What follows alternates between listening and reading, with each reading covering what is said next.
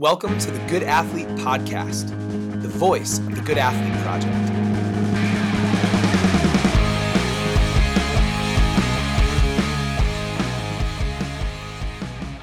Dr. Kate Kalnes is a leader in physical education. She speaks on the state and national level on the health and well-being of the female adolescent.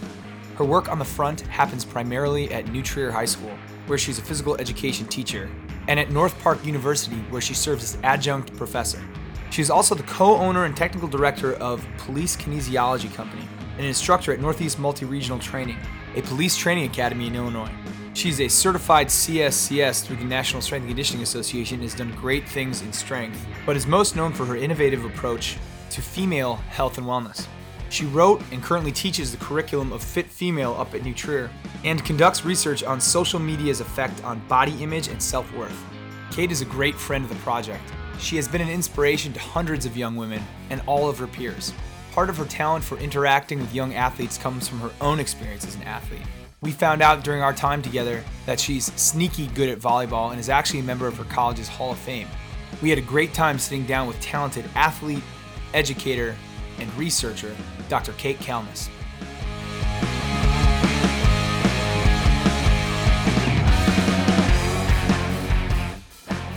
Volleyball was always my sport. Started in fourth grade. Probably prior to that in my basement with my dad, setting up a fake little net with a ball. He would practice with a beach ball and I like it. the backyard on the trampoline throwing me balls. I would jump and hit them. And so really played volleyball all through. Ended up going to a very small school in Alabama because I was so short that going... How short exactly? 5'4". 5'4". That's not that short. And I played front row, and if I went to any others, most schools would tell me I had to play in the back row and wouldn't let me go to the front. But I said I'm going to a small school that will allow me to play around. And so I found a small school in Alabama called Huntingdon College. Absolutely. It was in Montgomery. And never stepped off the court my whole 4 years there. We had a lot of coaching issues and bad recruiting. So my junior year I was actually a middle hitter at 5'4". And could jump out of the gym, yes? Absolutely, because of my trampoline training at my house with my father. And the weight bench that I got for my 12th birthday. So I always trained from the time I was young. I like it.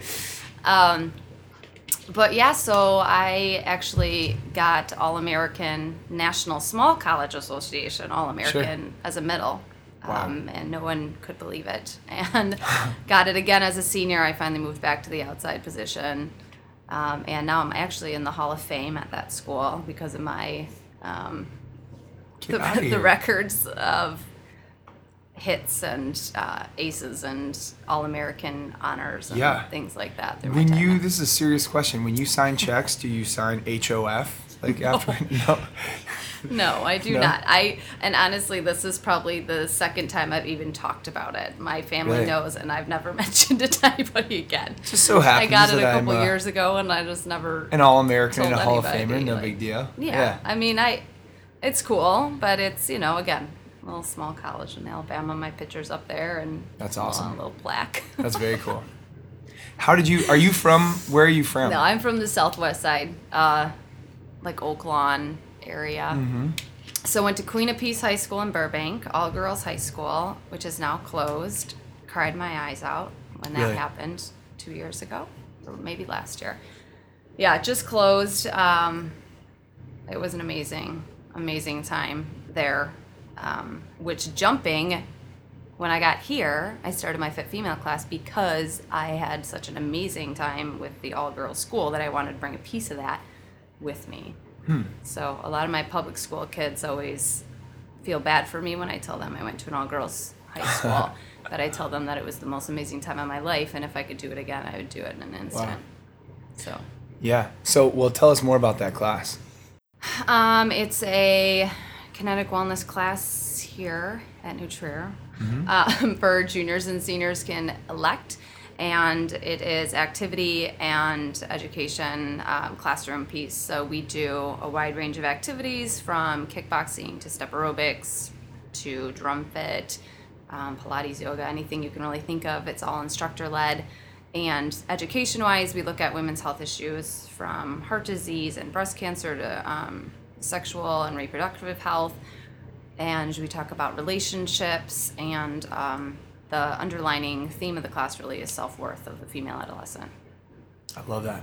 That feels like a good transition to the project of excellence that you've had. First of all, can you explain to us what that means? Because it sounds awesome, and it is awesome. And what did it look like for you? Right. So last year I proposed a project where I would educate the staff, the community, and basically just the greater New Trier community about self-worth in the female adolescent. So this year I created a curriculum for the advisor system. I worked with the KW staff on their sophomore health curriculum.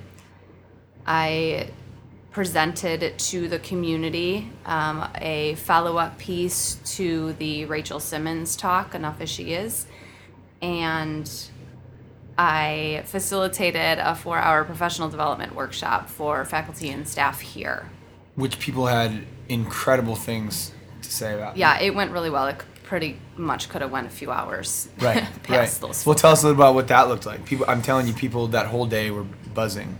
Yeah, it was a good mix. It was close to 30 people from the math department. So we had some coaches, we had KW, we had just a MCL, just a wide range. We had both men and women there. And we went through 2 major topics that I talk about in terms of my research on this. And so we talked about leadership and how to get our girls to be more comfortable using their voice. And then we talked about this idea of turning down the beauty and kind of pulling away from getting wrapped up into the societal expectations of beauty and appearance. I think that's amazing. I'm going to keep pressing you on it. I want like this as specific as you're willing to get, because the self-worth conversation is a vital one. It feels appropriate. One reason Alex and I are so excited to have you here is because it feels like one that could certainly fit in this realm, whether it's physical education or athletics or somewhere within that space. I think we need to be talking about it. So if a coach wanted to adopt that or fold that into his or her messaging to the team, what would that look like? So there's a few tips I talk to even parents and teachers about listening to the kids. And, one of the first ways that you can kind of really gauge if a girl is confident in her voice is how she begins a sentence or how she begins a question to you, whether she apologizes before she asks it or she puts a little piece of self-doubt in there, such as, well, I think, or maybe this, instead of just giving her answer. Or if it's called upspeaks, so where she turns a statement into a question. So it would be, Coach Davis is a strength coach, like that. Right. So that on all of those things, lower the risk of her being wrong. So if she was wrong, then she could easily say, well, that's what I wasn't sure, or I remember I said I thought that. And so oftentimes female adolescents and females, even adults, are very concerned with other people disagreeing with them, which is why we have less women taking positions of leadership, because they're afraid of that risk. And so it pulls our girls away. And if we don't push them past that, then they can just get wrapped in that and never really ask themselves to take those risks. Yeah, I think it's a really interesting point. Those are things that I think I have probably noticed, but didn't have a fine enough filter for. Okay, so what if I'm interacting with a female athlete and I notice these tendencies, how do I advise her? So it's best not to call her out in front of the group unless this Sure. is something that you've talked about as a group. For instance, in my Fit Female class, we've talked about this kind of speaking, and if somebody starts that way, I'll often stop them and have them restart. Because everyone already understands. Right? Yes. So if that's something maybe as a team you've decided that this is not how, when I go into a race or when I go start the game, I'm not going to say, oh, I don't know how good I'm going to do today. Like if we take that away, then that could be a team piece that you call each other out on. Or it could just be an individual conversation. A girl, female comes up to you, says, oh, I'm sorry, Coach Davis, but you just say, you don't have to apologize. Let's restart. Come back in and ask me this question. You know what's funny about that? I do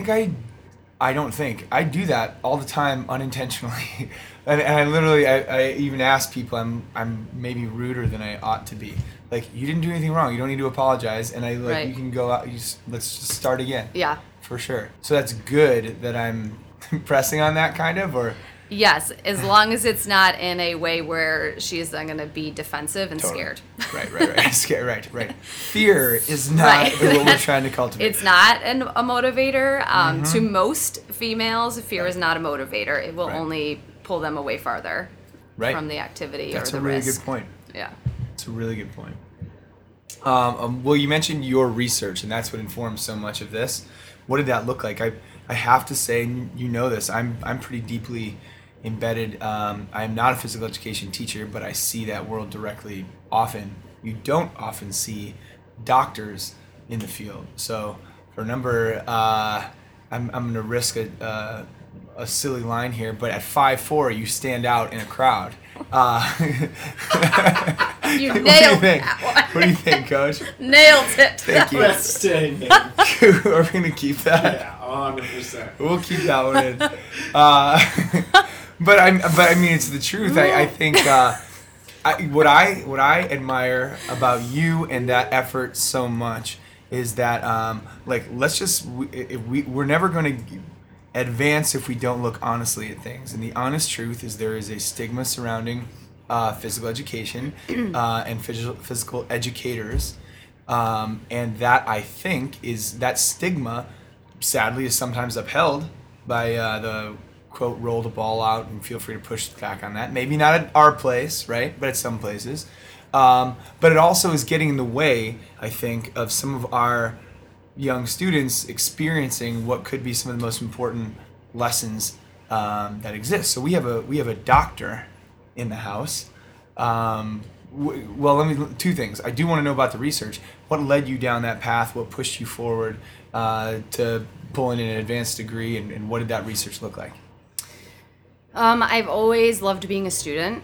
I've always loved education and just learning. And so it had always been just a goal of mine to get my doctorate. And so as I was moving through, I was choosing whether to go the strength conditioning exercise science route or to go more of the education route. And I had some mentors in my life that kind of pushed me the education way.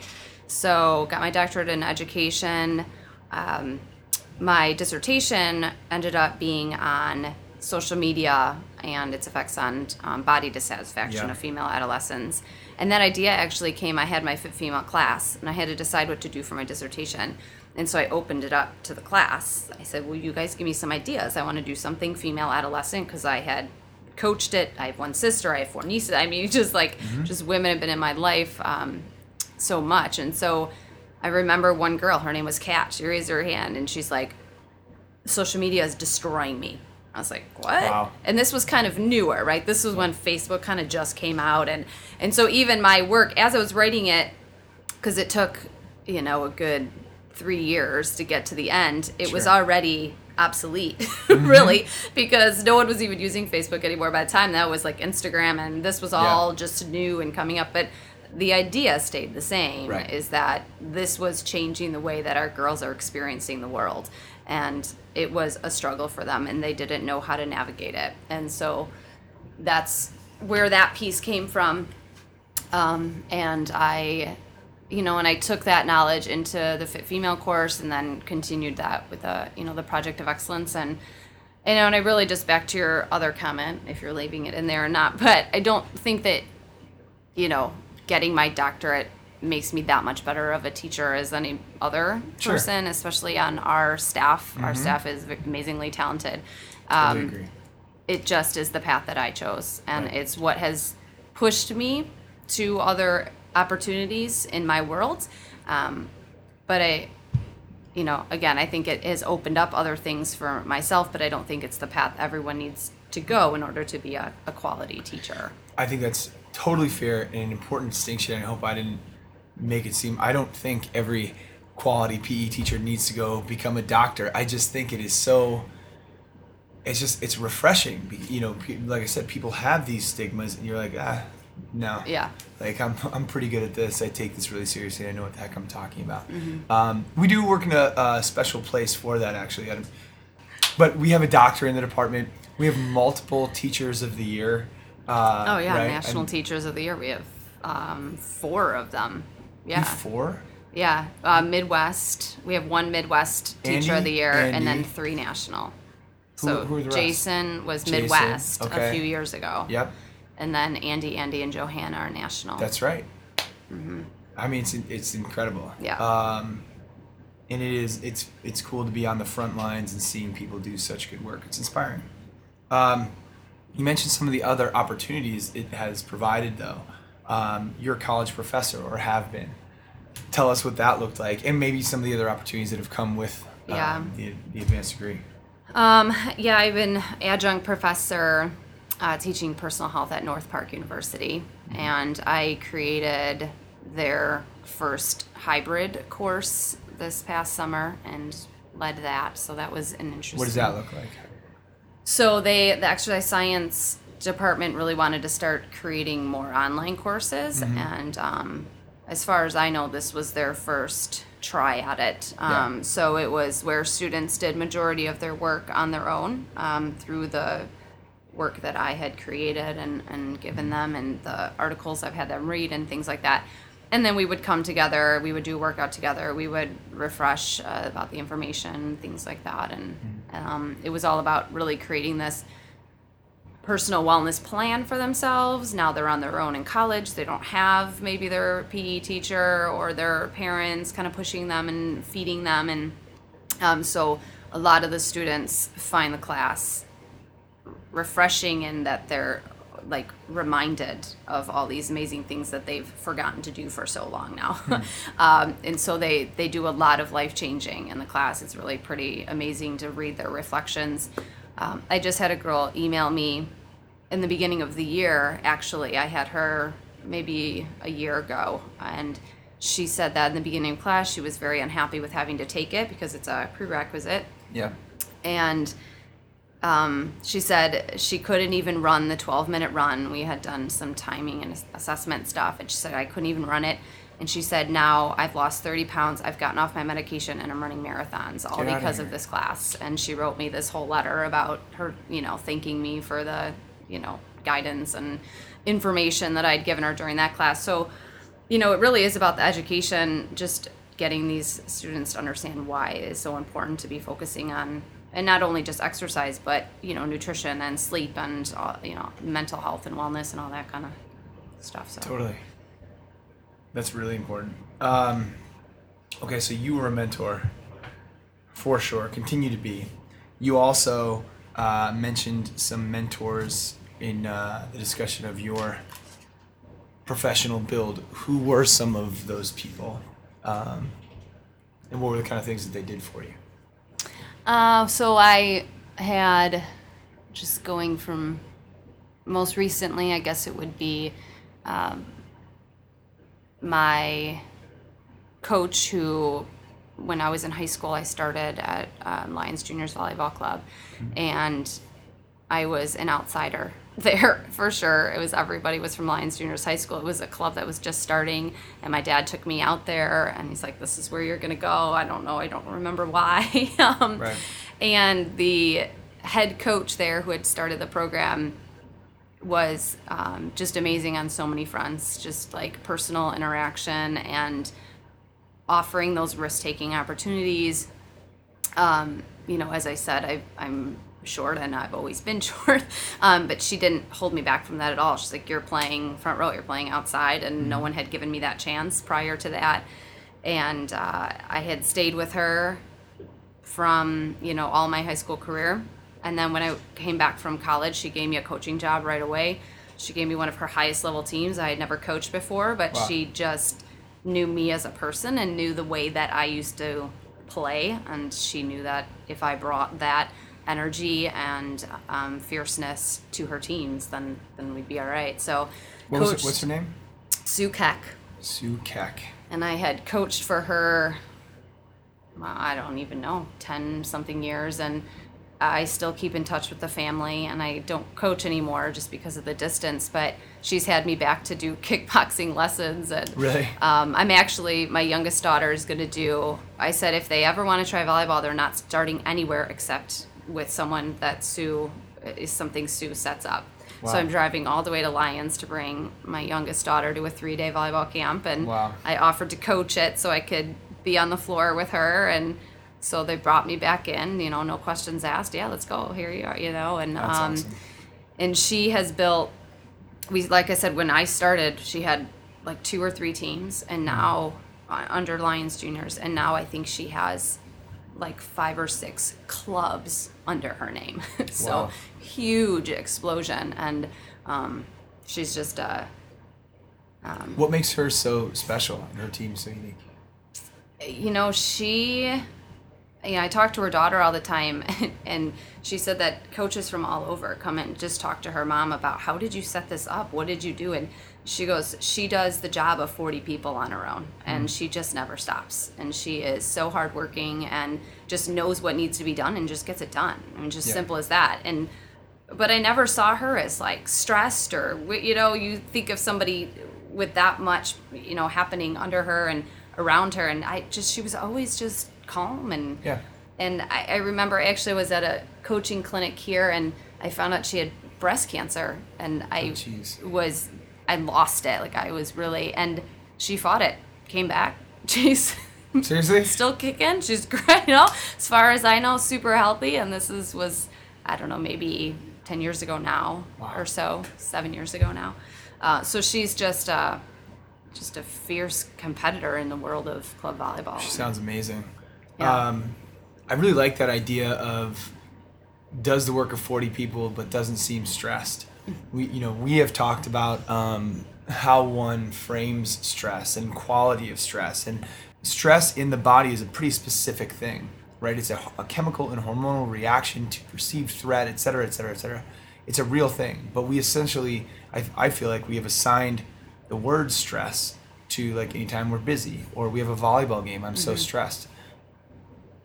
I won't diminish that, because some people really do get stressed about that, but I wish we all could. And I think one of the things that we're trying to do is reframe how people look at tasks, right? Like, if one had just a healthy bias toward action and believed in their purpose and mission and had decent foresight and could kind of had a vision of where things wanted to go, and you just keep plugging away, then a bunch of work doesn't seem like the work is a 4-letter word.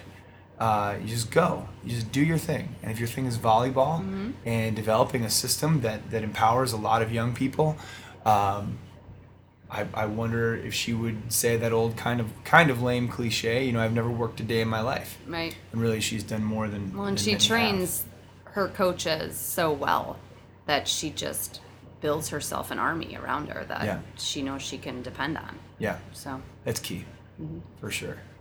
Another mentor. Yeah. In my life, I talk about parents a lot. Really, even so much in my adult life, taking risks is still difficult and it's still scary. And my mom really is constantly pushing me to take those risks. And whenever I'm questioning myself or doubting myself, she will always be coming to my aid, telling me why I need to be taking these risks. And even if I fail, she's always applauding me for my efforts. And I think that's important to do for kids now, to know that taking risks and failing isn't necessarily going to take you out. Like, there's a term called failing forward, and my mom often pushes me to fail forward, so it'll move you to a new opportunity. That's great. So you mentioned your dad a couple times. Tell us more about him, please.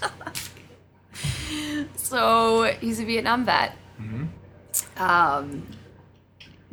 but despite what you hear about most Vietnam vets, he actually likes to talk about his experiences.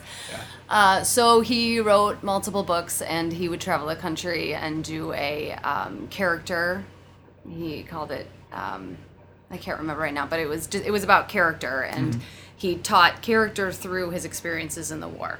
So he would go to high schools around the nation, and I would travel with him, and he would go even to schools in the area, so my friends would see him, and so some funny stories about that because he's really intense, but also the calmest, gentlest man you've ever met. You know, it just depends on when you get him. But his way of parenting, my mom doesn't love when I tell stories, but about it. But I really do think that he absolutely, really guided me towards this, like more of a like risk taking, go out there. He volunteered for the war, and it was a suicide mission, basically. So he also volunteered to be point man on his time in the bush, is what they call it. And at one point, his platoon leader, Yamani, took his place because my dad was getting tired. And so Yamani's like, take a break, I'll take your place. And pretty immediately stepped on a landmine and had died. And so my dad, growing up, would consistently remind me that this man gave his life for me because my dad found me and my sister to be his greatest accomplishments. And so it was always like in my head, do Yamani well kind of thing. Like, so he would just, these stories he would tell, and that's kind of a deeper story, but in terms of like, he was a big bike rider. He did many bike riding tours across the country, and so when we were growing up, he always wanted us to ride bikes, and we had to have like the real bikes, like with the bar, and I was always 7, but I had like this like huge bike. Yeah. So one time my shoelace got tied around the pedal, and I fell in the middle of the street, and with my sister and my dad, and he just walked to the sidewalk and just stood there, and my sister's crying like, help her. He's like, no, I'm not helping her. Like, she needs to deal with this. So I'm in the middle of the street with this massive bike on top of me. I'm 7 years old. I have to like drag myself off, my whole legs all dragged up. I'm like, it took me forever. I couldn't get my shoe off. I couldn't, and then I had to pick the bike up, and I finally got up. He's like, all right, let's go home. Yeah. I had to like ride the bike up crying, like, but it was just one of those things. And he would always say, like, I'm not always going to be there. Mm-hmm. Like if that happened and you were on your own, what would you do? Would you just sit in the middle of the street? No. So, that's kind of how he taught me growing up. And I've kind of, kind of doing that now to my kids. And, and I don't, and it may seem heartless a little bit or a little bit too intense, but, at times I think that we need that a little bit. Yes, no one's going to save you all the time. Like, you need to do it yourself. And we do, and I cannot help but, have you heard like the chick in the egg? You haven't heard this, so I'm just going to tell you. So there's, if you like go with your instinct, see a chick breaching from its egg and like pull it, like get it out, like the chick almost certainly will die. But it's like it builds its first musculature. I don't know about psychological but like literally physical resilience. It's building its musculature as it pecks away and like breaks out of the egg on its own. Like you're not supposed to help it. That is such an important topic, and I don't know that we want to spend all day on this, although probably we could.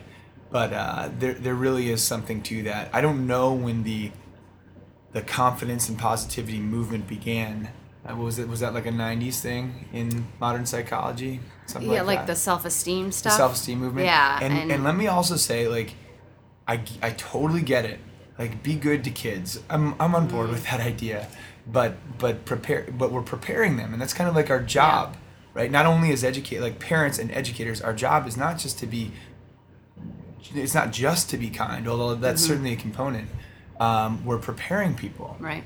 That's the way that's how every species advances. Like there's no exception to that. We prepare our young or whatever, the next generation to move on. Then their lessons trickle down to the next generation. We get better because of that. Well, in my movement from body image to self-worth, self-esteem's kind of in that middle. And a lot of the research is showing that we've really created this group of narcissists with Wow. this self-esteem movement, and that it's actually hurt a lot of our kids because self-esteem deserts us when we need it most. So we tell them that they're so good and they're amazing and all this stuff, but then they fail, which inevitably everybody will, right? Yep. And now they have nothing to go back to because, well, I was always told that I was the best. How did I not get, the lead in the play? Or how am I not a starter? Right. Coach must just hate me, or things like that are said. And we're not, real with our kids. Like that, it's that self-awareness that they just don't have of that you're not going to be good at everything. And it's okay to fail. To take a risk and to fail is actually really good for you. Right.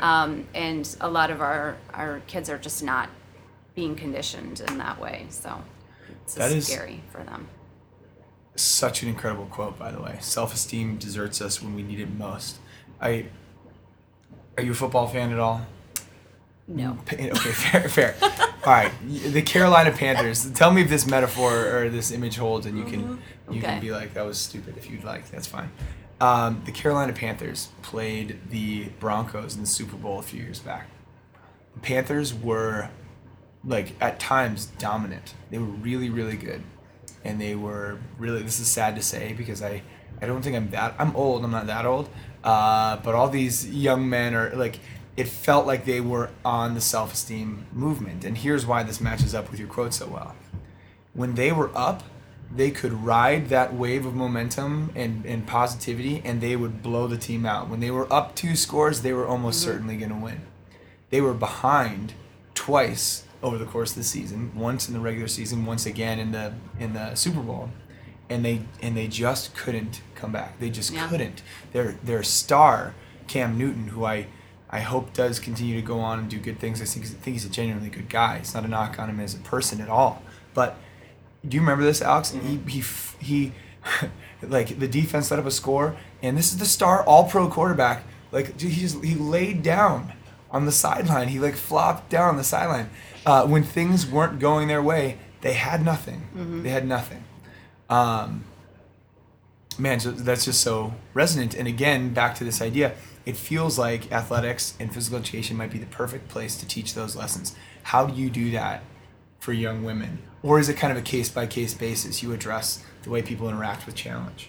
Yeah, I often, people ask me, will you come in and talk to my teens, or will you come in and talk to, and I don't like the one and done kind of thing. I think it needs to be more of an environment that you set up, and I'm doing that. I'm coming up. I'm talking to a team, but it's because it's built into a thing that the coach is doing. These Gotcha. are conversations that are continually happening, and I'm just coming in at one point. But I would almost rather talk to the coaches, and this is the type of environment you need to be setting up, right? These are the types of risks that are okay, and this is the type of language you should be looking for.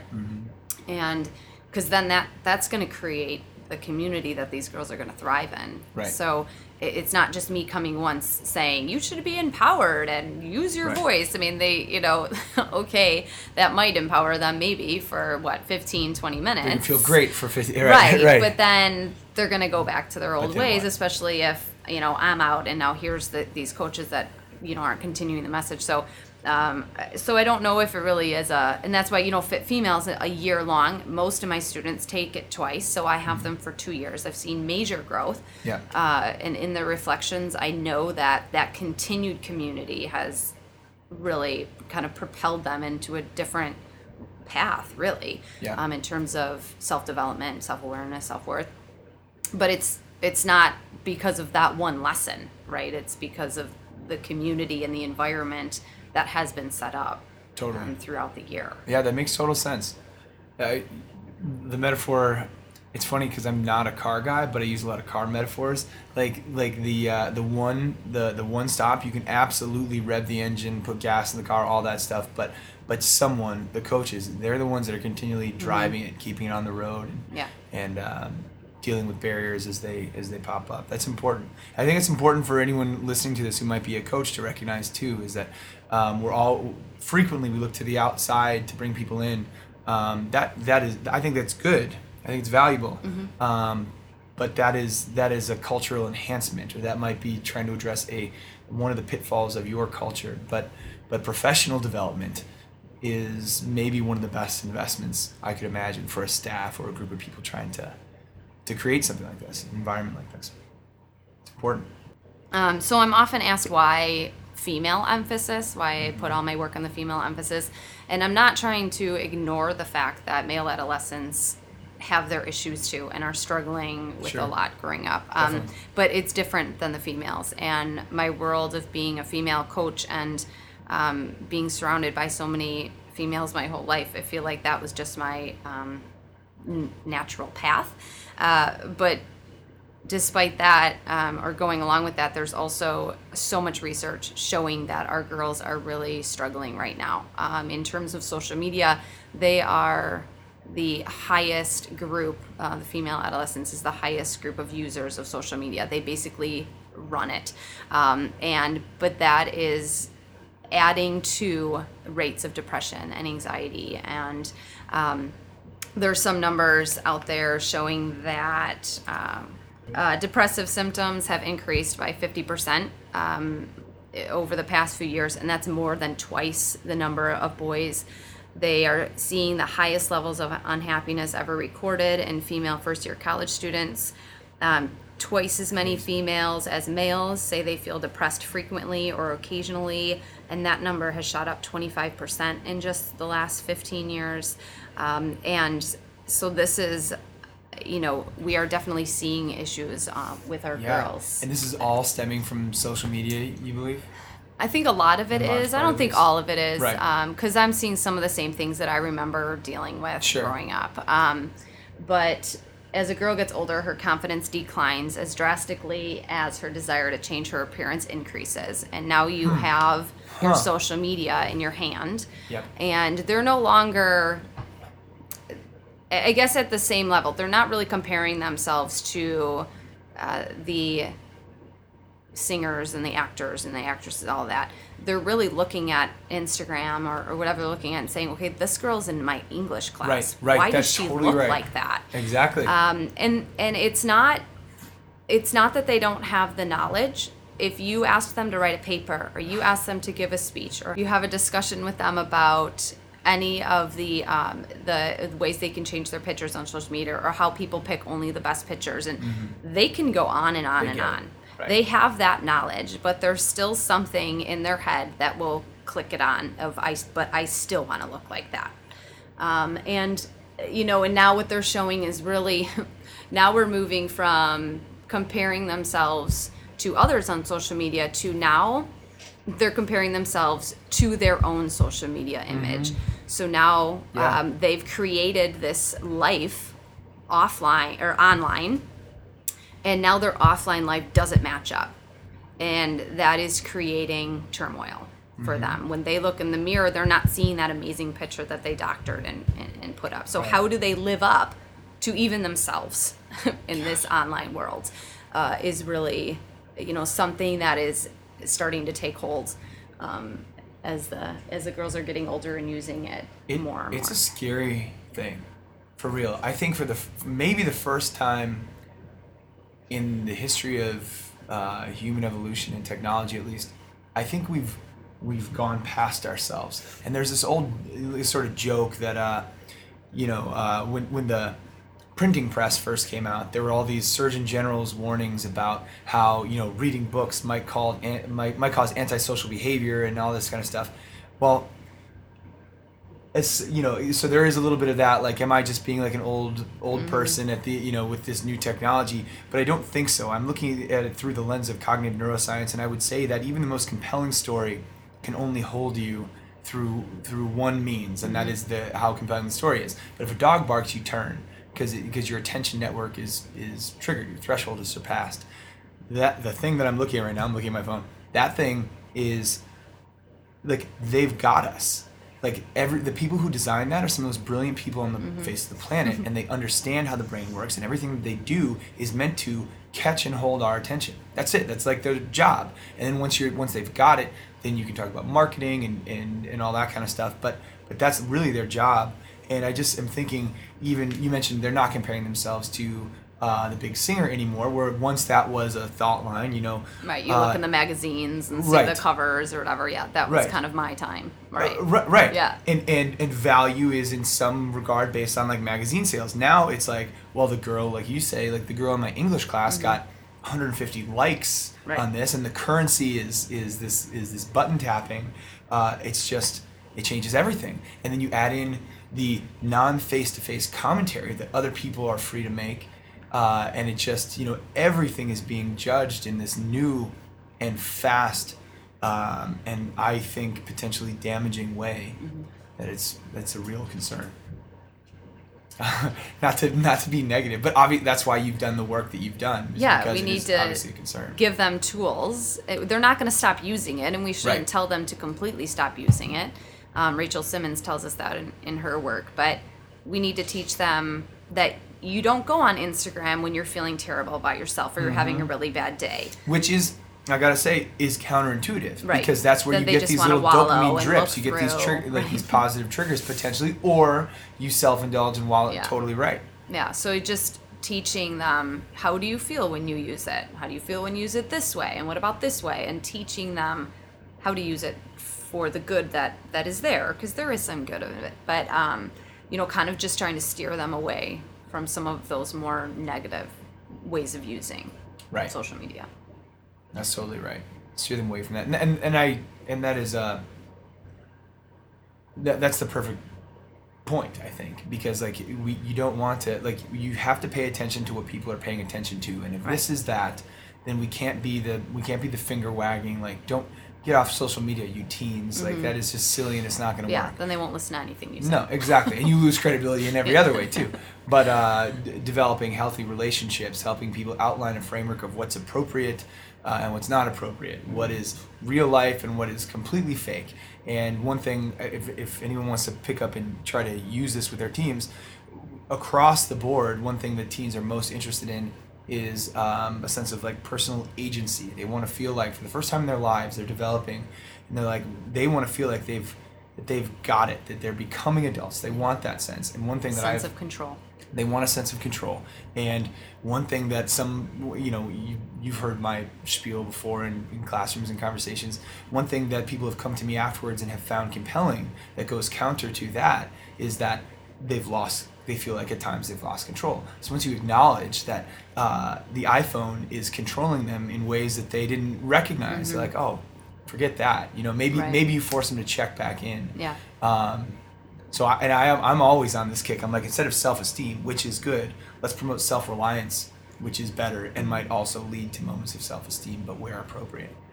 Well, I think your work is absolutely necessary and super interesting, and we could talk about it all day. But our guy, Coach Nadolna, it's time for the lightning round, and he won't let us leave without it. I won't. You ready for this? Yeah, I guess. Heck yeah. Thank you again for being here. Thank you for having me. What was the first concert you ever went to? Janet Jackson, Black Cat. Quick, that was beautiful. What time? What would constitute a successful day? I am driven by the feeling of accomplishment. So I wake up super early so I could feel accomplished by getting my workout done, feel accomplished by getting some work done before I go to my classes. So if I feel like I've had a productive day, that's a good feeling. I know you picked this question out and you loved it so much, so I'm going to ask it to you. What animal would you least like to be locked in a room with? Well, actually, going back to a zoo date I had with my niece, I found out that the otter is one of the most aggressive animals, and the zookeeper told me he would rather be locked in with a crocodile than an otter. Really? He said they are so dangerous, and no one comes out of dealing with them without just getting mangled. Like, chomped on. yes. I know it's his job, but that sounds like a personal phobia that he is like. No, he's seen it. He said that. He goes, they're so Unbelievable. cute. Scars. It's so cute, and everyone loves to watch them, but they are vicious. Yeah. Like Zootopia. Another good takeaway. Have Watch you out for seen- otters. Have you seen Zootopia? I have The not. documentary? Pixar documentary. Mr. Otterman goes crazy in the That's back. right. And he's super vicious. That's Have what they you do. seen Zootopia? You know that I have. I didn't. Well, now you know. No, I do. Advice from a leader, yourself, to a future leader about to embark on a similar journey. Take risks. I think that's what I've been saying over and over. If you have an idea, just go with it. You never know what it's going to turn into. It could lead you to having a podcast with Good Athlete Project. That's right. That's right. Look at that. The pinnacle of any pinnacle of a career. That's really good advice. What's worst case scenario? It doesn't come through. Next challenge. Right. Fail forward. Yeah. End of lightning round. That's it. That's it. That Okay. was easy. All right. I've got two. Okay. I'd like to know your favorite. You read a lot. I've seen your bookshelf. It is all full of research-based material. Yes. What is your favorite book or movie unrelated to your field? My favorite movie is Romeo and Juliet with Leonardo DiCaprio. Of course, the new version. I love it.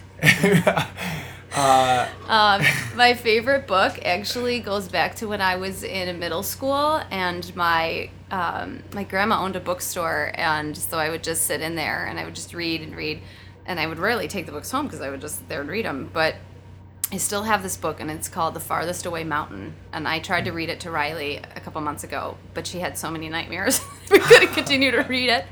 But to this day, I know it's still my favorite. It just is a fairy tale kind of dream world. It's really cool. That's an incredible answer. You have an interesting life. I wish I had a grandma who owned a bookstore. That'd have been exceptional. If you weren't in this field, what would you be doing?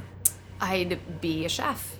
I always said if I hurt myself before going to college and I couldn't play volleyball, I was going to go to culinary school. Really? So I cook constantly, all the time. We rarely go out. I cook every single meal at home. I have new menu board every week. I get cookbooks from the library, mark them all up.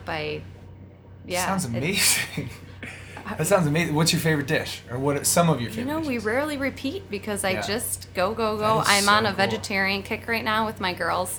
And I don't know, Riley just is loving it. I think one of our latest was like a butternut squash and carrot risotto she really liked, and this roasted vegetable chili with cauliflower and poblanos and Sounds cornbread so she really likes. So those have been some good ones lately. Okay, well, if you ever want to bring anything to the office, if they don't eat it all, There's generally no leftover. Fair. My kids are big eaters. are they? That's Yes. good. Yes. Well, I bet you know this. Coach Nadal is a bit of a chef himself. Oh. And you've actually you've talked about that as, bottom falls. If everything Yeah, goes to hell. Yeah. You'll cook. Yeah. I like it. I mean, it's fun. Mm-hmm. From my infrequent experience, I would say you're pretty good at it too. Oh, I appreciate it. So I don't have a menu board. Now I feel. Well, because you don't have a family. Like There you go. my husband likes to leave the house knowing that when he comes home, what did we have him for dinner tonight? And it's up Now on he the menu? knows it's a menu board. Yes. there you go. And my sister jokes with him. She's like, "What if you come home and you don't want what's on the menu board?" He's like, "I have to eat it." Yes, there's one item on this That's menu. it. And so do That's that's it. And so do the kids. It's okay that you don't like it, Lila. You're eating it tonight because That's is good. what is for dinner. I like it. It's almost like the illusion of choice. Like, I'll have that one. Yeah, that one option. They eat what I make. There you go. That's it. Fair enough. All right. Well, thank you so much. Sincerely, we've been meaning to sit down and talk for a while. Your work is necessary. I've seen you in action many times, and you are doing big things for this field. So we're Thank grateful you. to have you for sure. Appreciate it. This episode brought to you by Hand Armor Chalk, the official chalk of USA Weightlifting. They are also the official sponsor of the Illinois High School Powerlifting Association, a partner organization overseen by the Good Athlete Project. We would not support a product we didn't believe in. Check them out at Hand Armor Chalk on Twitter and Instagram.